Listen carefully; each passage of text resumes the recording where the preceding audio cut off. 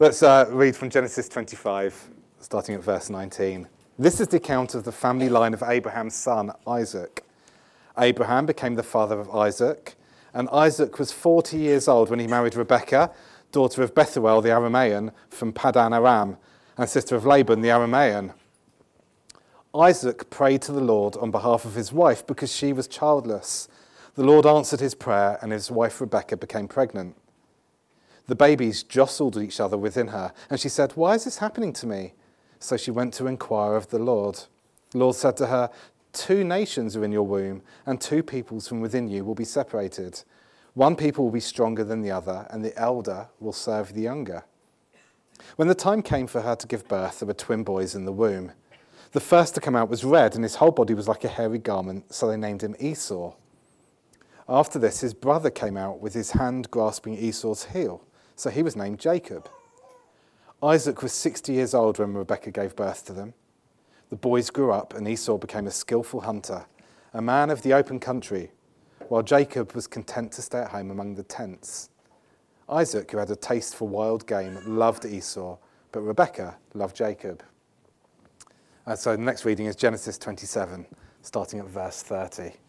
After Isaac finished blessing him, and Jacob had scarcely left his father's presence, his brother Esau came in from hunting. He too prepared some tasty food and brought it to his father. Then he said to him, "My father, please sit up and eat some of my game, so that you may give me your blessing." His father Isaac asked him, "Who are you?" "I'm your son," he answered, "your firstborn Esau." Isaac trembled violently and said, "Who was it then that hunted game and brought it to me? I ate it just before you came, and I blessed him. And indeed, he will be blessed." When Esau heard his father's words, he burst out with a loud and bitter cry and said to his father, "Bless me too, my father." But he said, "Your brother came deceitfully and took your blessing." Esau said, "Isn't he rightly named Jacob? This is the second time he has taken advantage of me. He took my birthright, and now he's taken my blessing." Then he asked, "Haven't you reserved any blessing for me?" Isaac answered Esau, "I have made him lord over you, and have made all his relatives his servants, and I have sustained him with grain and new wine. So what can I possibly do for you, my son?"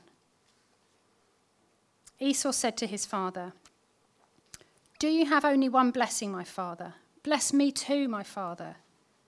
Then Esau wept aloud. His father Isaac answered him, "Your dwelling will be away from the earth's richness, away from the dew of heaven above. You will live by the sword, and you will serve your brother. But when you grow restless, you will throw his yoke from off your neck." Esau held a grudge against Jacob because of the blessing his father had given him.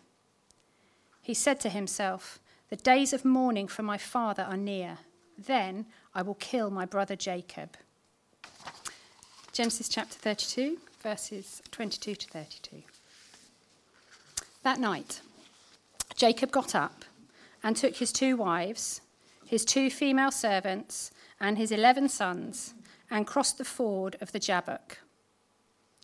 After he had sent them across the stream, he sent over all his possessions.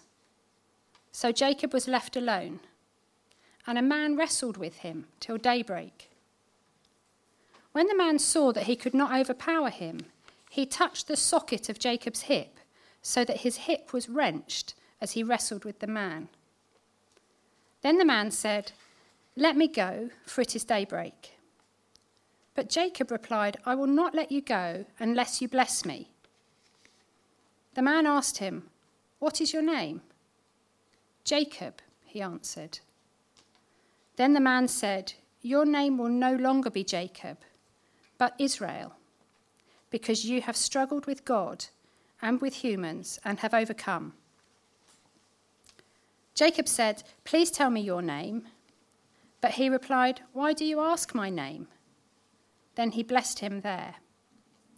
So Jacob called the place Peniel, saying, "It is because I saw God face to face, and yet my life was spared." The sun rose above him as he passed Peniel, and he was limping because of his hip. Therefore, to this day, the Israelites do not eat the tendon attached to the socket of the hip, because the socket of Jacob's hip was touched near the tendon. It's come to my attention that sometimes the title of a film or a book kind of says it all. What do I mean? Imagine my surprise when I went to see Finding Nemo 2. I wonder what that can be about. Finding Nemo, what will that be about? To an older generation, what about Towering Inferno? The title kind of gives away what the film's going to be about. Or my particular favourite, and the reason you may not have heard about it was because it was so bad, Snakes on a Plane. What's that going to be about? That's why it kind of bombed at the box office. Sometimes the title of a film or a book says it all. 41 years ago, John White wrote a book called Daring to Draw Near. Daring to Draw Near is a classic. I encourage you to get hold of it if you can. It's on Amazon. And the reason it says it all is because the title of the book says it all. It's a book that talks about the pattern of prayer and the need we have to pray. But when we come into contact with the Almighty, when we come to approach God as sinful people, it's something very dangerous. It's something very inspiring. It's something very difficult. That's what the whole Bible's about. Will we, as people, dare to draw near to the holy, almighty, creator, sovereign, Lord of all? That's what the Bible's about, this big conundrum. How can we, as people who've been created by God, but who battle and wrestle with sin, who are not holy, how is it possible for us to come in contact with, to come into a relationship with the one who made the universe? That's what the whole Bible is about, daring to draw near to God. That's what this series is about, drawing near to God. If you go online, a lot of stuff is written about a lot of stuff, but a lot of stuff is written about spirituality, and there's a common theme to the books that you can pick up online or in that dying phenomena. I think it's called a bookstore, but you don't find many of those. There's one of those things that is common to these books. It will not say that there is a problem for us to draw near. Self-help books, spiritual books will say if you want to get close to God, you need to look inside, not outside. Self-help books will say if you want to get near to God, you just need to go to the right place at the right time. It's exactly the opposite to what the Bible says. In 1958, going back further, there was once a man called Rudolf Otto. Rudolf Otto wrote a book called The Idea of the Holy. The Idea of the Holy. He looked at the religions of the world and he said for all their differences, there is a common thread. Each religion of the world say, if you want to come in contact with the Almighty, it's a perilous thing. It's a dangerous thing. He says it's very frightening. And if you want one passage to describe how frightening it is to come into contact with the God of the Bible, Genesis 32 does just that. Because we find that God is a wrestler, not Mickey Rourke in a recent film that Bruce Springsteen sung so eloquently about, but we find God is a wrestler. This is right towards the end of Jacob's life. It's the climactic event that all of the previous chapters that we referred to point to. And at this point, to understand this passage, Genesis 32 correctly, we need to break all the sermon rules and spend about 10 minutes looking at his life. Please track with me. Because if you want to understand this narrative, you need to begin at least in Genesis 25, and that's where we began. So let's begin at the beginning. The first moment in Jacob's life comes before his birth, and it's there in that quote from Genesis chapter 25, verse 23. In the ancient Near East, before we look at this sentence, there was a rule that said if you were born first, if you were the firstborn son, you got everything. It's not like Monopoly at the start of the game when you give out equal amounts and we see who wins. If you were born first into a family, especially firstborn male, you got the lot. And any siblings that followed after you, you just got kind of piecemeal. It was completely unfair. And God speaks to Rebekah before her sons are born and says this: there are two nations in your womb, Genesis 25:23. And two peoples from within you. One people will be stronger than the other. Here's the bit to listen to. And the older will serve the younger. The first one out will serve the last one out. In other words, God is going to turn it right on its head.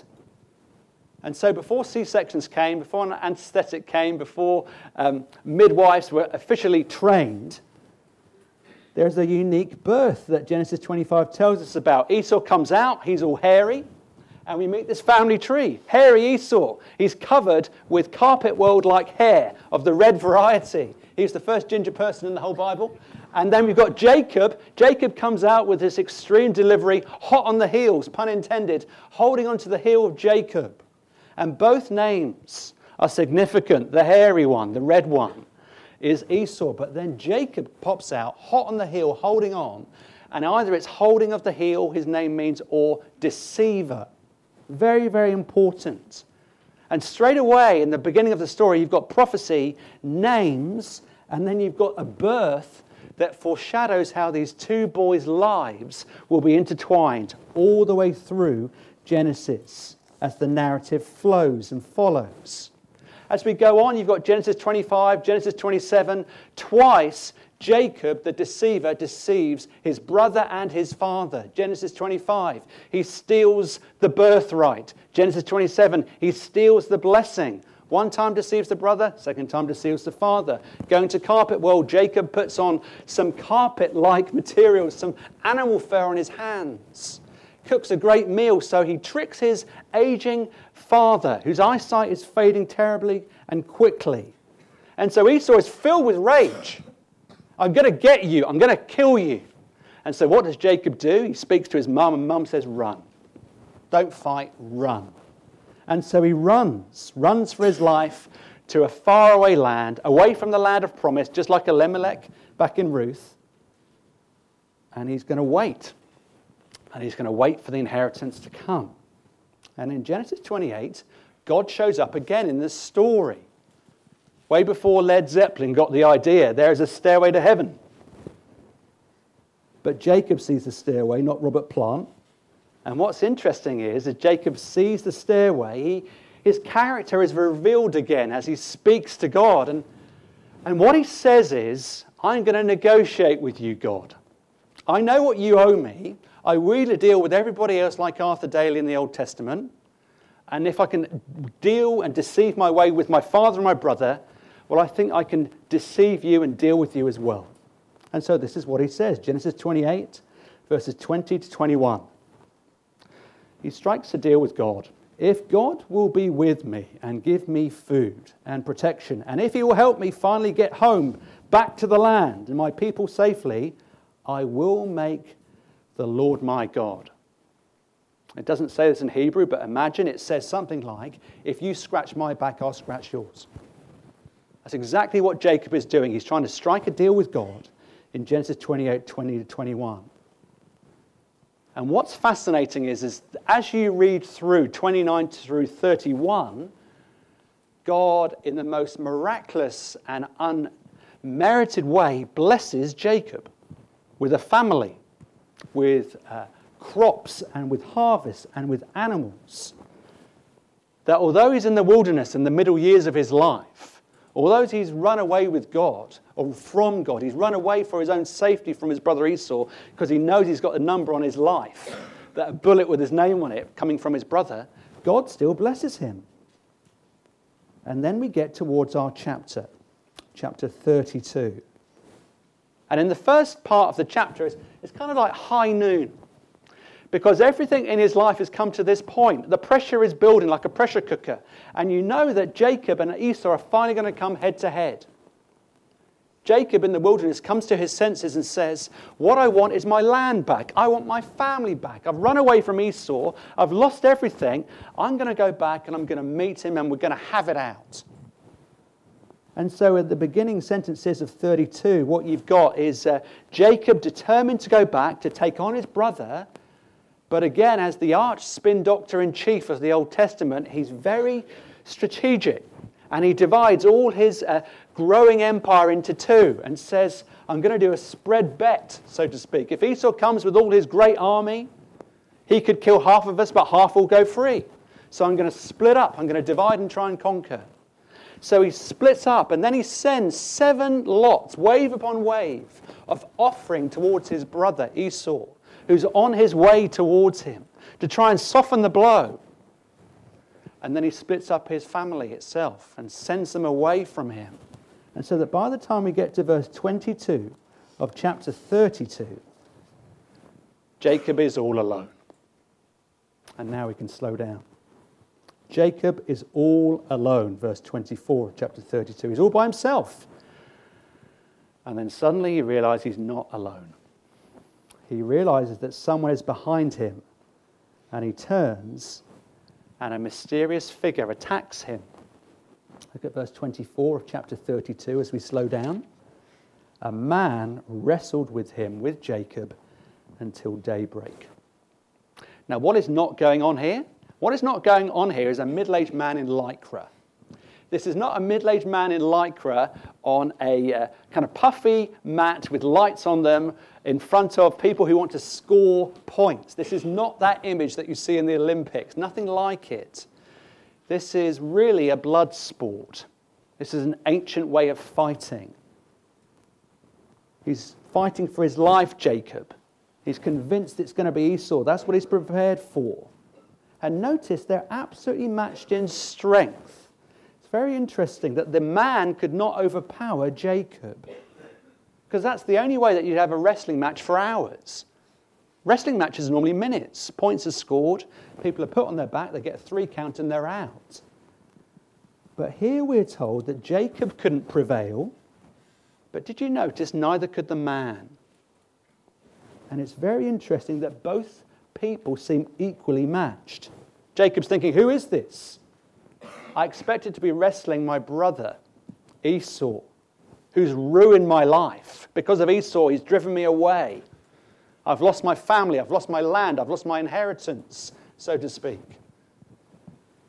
And then we get to verse 25 of chapter 32. When the man saw that he could not overpower him, Jacob, he touched the socket of Jacob's hip, so that his hip was wrenched as he wrestled with the man.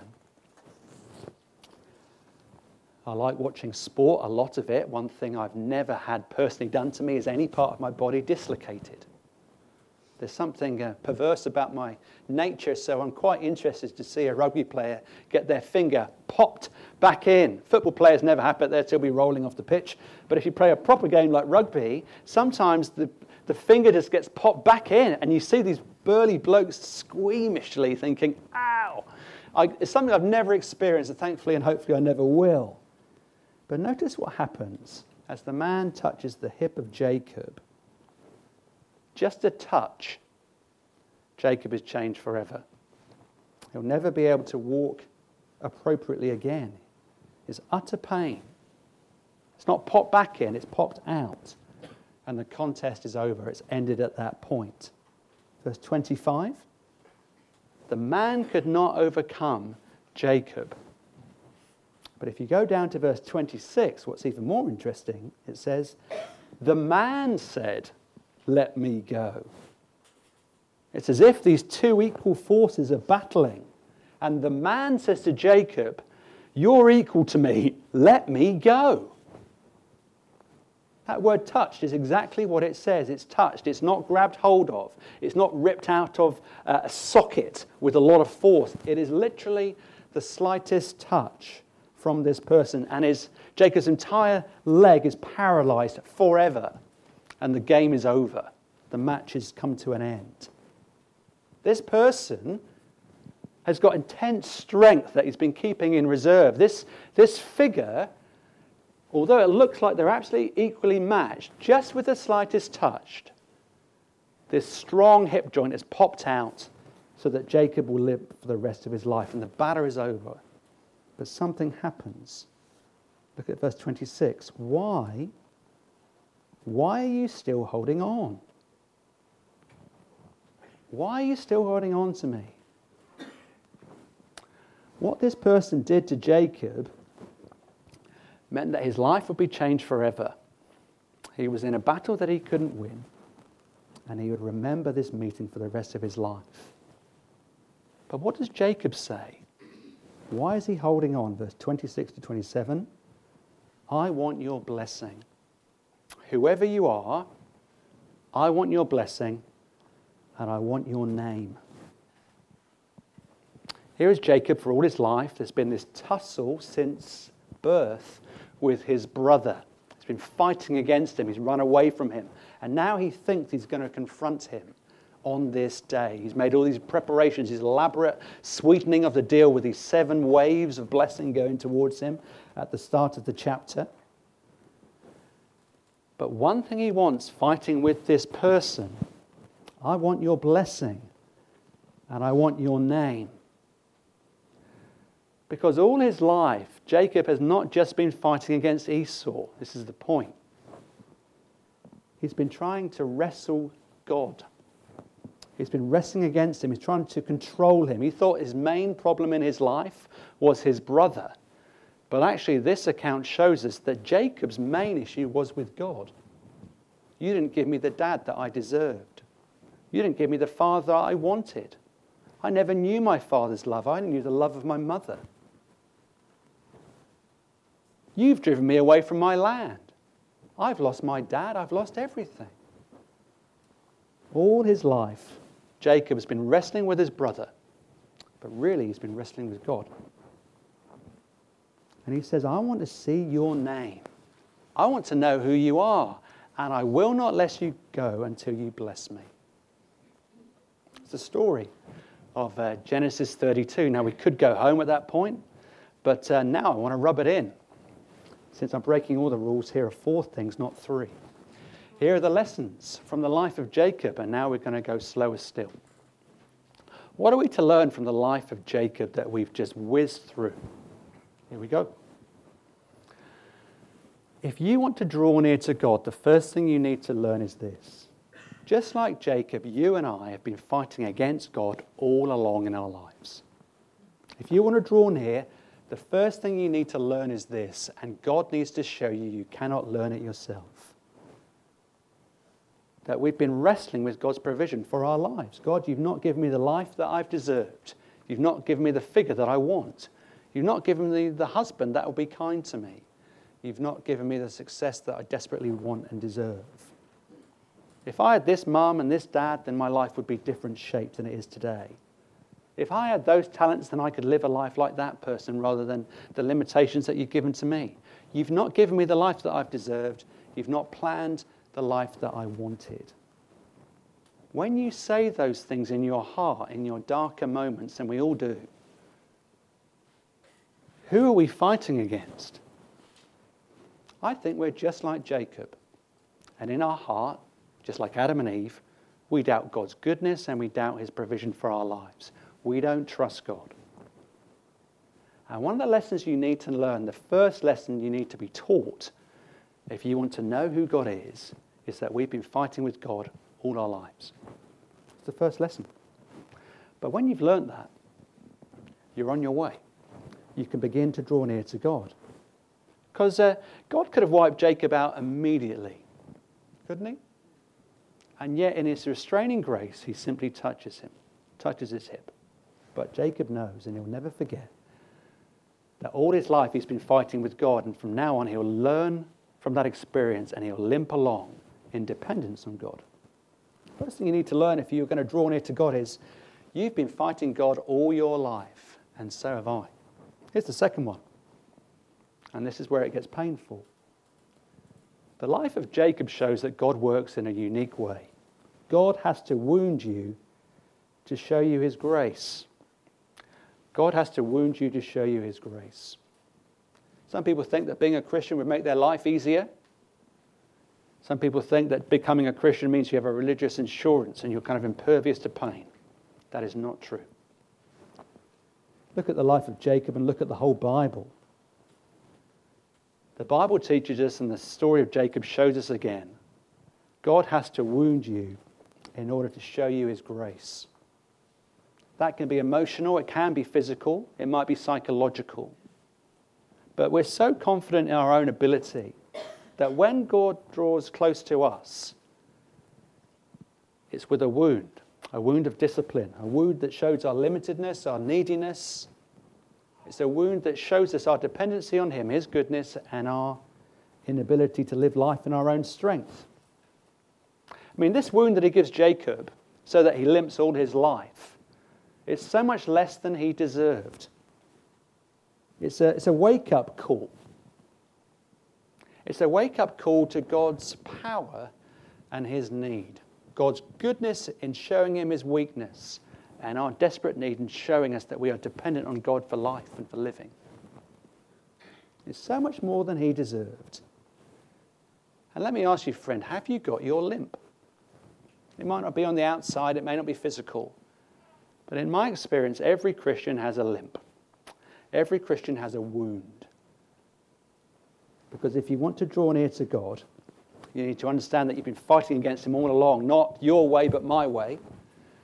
And the way God gets close to his people is that he wounds you to show you his grace. Here's the next thing. The only thing you really need in your life is to know God. The only thing you really need to know in your life is to know God. What did Jacob need? I need my land back. I want my family back. I want my inheritance back. I'm here in the wilderness. I want to go home. That's what I need, and I need to go through Esau to get it. No, says Genesis 32. What you need is to hold on to God and not let go. In the beginning of one of his books, Finding God, Larry Crabb tells the story of Dr. Charles Smith. He dedicates the book to him. He says, I dedicate this book to Dr. Charles Smith, listen carefully, who prayed that God would let his cancer come back if it meant getting nearer to God. And in the last year, he found God in a way he never had found him before, just before he died of cancer. Those are weighty words. Here's a man that says, I want you to bring anything into my life. Or another way, you can take anything out of my life as long as I have your face. And here's Jacob saying, I will not let you go until you bless me. Show me your face. Tell me your name. Here I am in pain. I've got no resources. You showed me my weakness, but I'm holding on to you and I'm not going to let go because you're the source of life. I will not let you go until you bless me. Take anything away from me, but I don't want to lose you. If you're thinking that guy, Dr. Charles Smith, is clearly crazy, who on earth would say that? Can I humbly say to you, you don't have the reference points that he has. You don't know how great it is to know God. You don't know what a joy it is to know that your sins are forgiven. You don't know what it's like to have a personal relationship with your Maker. That's why Dr. Charles Smith can say, I'd rather have cancer come back. I'd rather you take something away from my life. But one thing please don't take away from me is your presence. I want to know you. I want you. Now, here are two things that you could do, friends. How can you grapple with God in the closeness and the nearness of pain and suffering? What does it mean to hold on to God like Jacob does and not let him go until he blesses you? What does that mean? Two words, pray and obey. Pray and obey. If you want to let go of God and not know his blessing, these two words don't apply to you. If you're walking through pain, if tears are friends at the minute, listen in very carefully. Holding on to God means you pray when you don't feel like it. You pray, having read the books on prayer, and you still don't know what it looks like. You pray, and you still think that God is far away from you, but you keep on praying, and you're determined with your open Bible to say, God, please don't leave me as I am. Please don't let me go until you show me more of yourself. You pray until you pray, because you know that God is the one thing you long for and need, and the person you used to know. Think about Jacob as he's holding on to God in this moment. He said, I will not let you go. He's been wrestling. He's physically absolutely shattered. He's got blood on his knuckles because there are no mats here. There's no lycra in sight. He's got blood on his knuckles. He may be crying, he's got bruises, he's got bumps, but what does he do? I will not let go of you because I want to know you more personally. The people who find God, in my experience, are people with open Bibles and who sit down every day, or as often as they can, and they say, I'm going to pray until I hear God speak to me. I'm going to keep on praying. I may not delight in it, but I'm going to fight through this patch. Lord, please show yourself to me. There's no alternatives to it. You pray until you pray. And then you obey. What do I mean obey? The other way you can hold on, asking and wanting to know more of God when time is hard, when suffering is real, when tears are friends, is that you obey even if it's impractical. Even if it's impractical. There you are at work. You know that if you lie in this context, if you lie in this conversation, if you lie on this form, if you fiddle that number, then life will be easier for you. So obedience is impractical in that moment. But you know it's wrong. The way you hold on to God is you pray in suffering and you obey even when it's impractical, even when it's hard, even when it's easier to tell a lie rather than the truth. You're never going to change unless you do those two things when life is hard and when life is hurting. And then here's the fourth thing to finish up. Who wins in this scene? Genesis 32. I think it teaches us that we win by losing. This is not talking about Liverpool or Man City this afternoon. Certainly not talking about South Africa last night. But here's this last thing that Genesis 32 teaches us. Jacob looks on God's face, we're told, and yet he doesn't die. How is that possible? How does Jacob look at God's face and he names the place Peniel? Because I looked on the face of God and I wasn't killed. Why was Jacob spared? Why was he not consumed by the glory and majesty and perfection and holiness of God? Why did God only touch him? Thought about that? Why does God not treat Jacob as Jacob deserves and every sinful human deserves? I mean, here comes God in verse 25 and it says, he could not overcome him. Why doesn't it just say that God refused to overcome him? Why does it say he could not overcome him? That seems strange, and I think there's a hint here. The moment when the mysterious stranger, when the man's identity is revealed with just a touch, not a wrench, not a force, just a touch, the power of this man dislocates his hip, indicates his identity. And he could have won the battle very easily with a show of his might and power. But just a touch shows his strength. But imagine if God displayed his glory and his power fully. He would have won the battle, but he would have lost Jacob. Do you see that? If God would have displayed his power and his glory at that point, rather than just a touch, if he'd used his arm for his full force, he would have won the battle magnificently. But he would have lost Jacob. And it's just the same with Jesus. Imagine if Jesus came to earth to defeat sin and suffering, and he displayed his glory in a unique way every single day, and he said, follow me, all of you. He would have won the battle, but he would have lost us. Imagine if Jesus said, I'm going to wipe out evil from the face of the earth. I'm going to wipe out every time I see any sin. He would have won the battle and displayed his power, but he would have lost us. Jesus Christ came just as God came to Jacob, you see, friends. Jesus came in weakness, and God came in weakness to Jacob. Didn't display his full glory, didn't display his full face, or he would have consumed Jacob. No, Jesus Christ came 2,000 years ago, just as God came to Jacob in Genesis 32, limiting himself. He just touched his hip and it popped out, and he limped for the rest of his life. Jesus Christ came just like God came. Because it looks, if you just look at the results of Genesis 32, it looks like Jacob lost badly, doesn't it? He lost. The other guy won. God won. And yet, what does verse 28 say? Jacob, your name is Israel, for you have wrestled with God, and you have won. Genesis 32 is a perfect picture of what it means to win by losing. The reason Jacob could only get a touch of God's wrath is because Jacob's greatest son came and he took it all. He took every last drop. If just a touch would do this to Jacob, what would it mean for all of God's wrath to come down on his son? All of his power, all of his might, all of his justice. Now, Jacob won through losing. Jacob was saved because of the weakness of God, the restraint of God, the kindness of God, the mercy of God. And that's how you and I are saved too, as we draw near to him. How should you treat a God like that? You should draw near to him in confidence through his Son.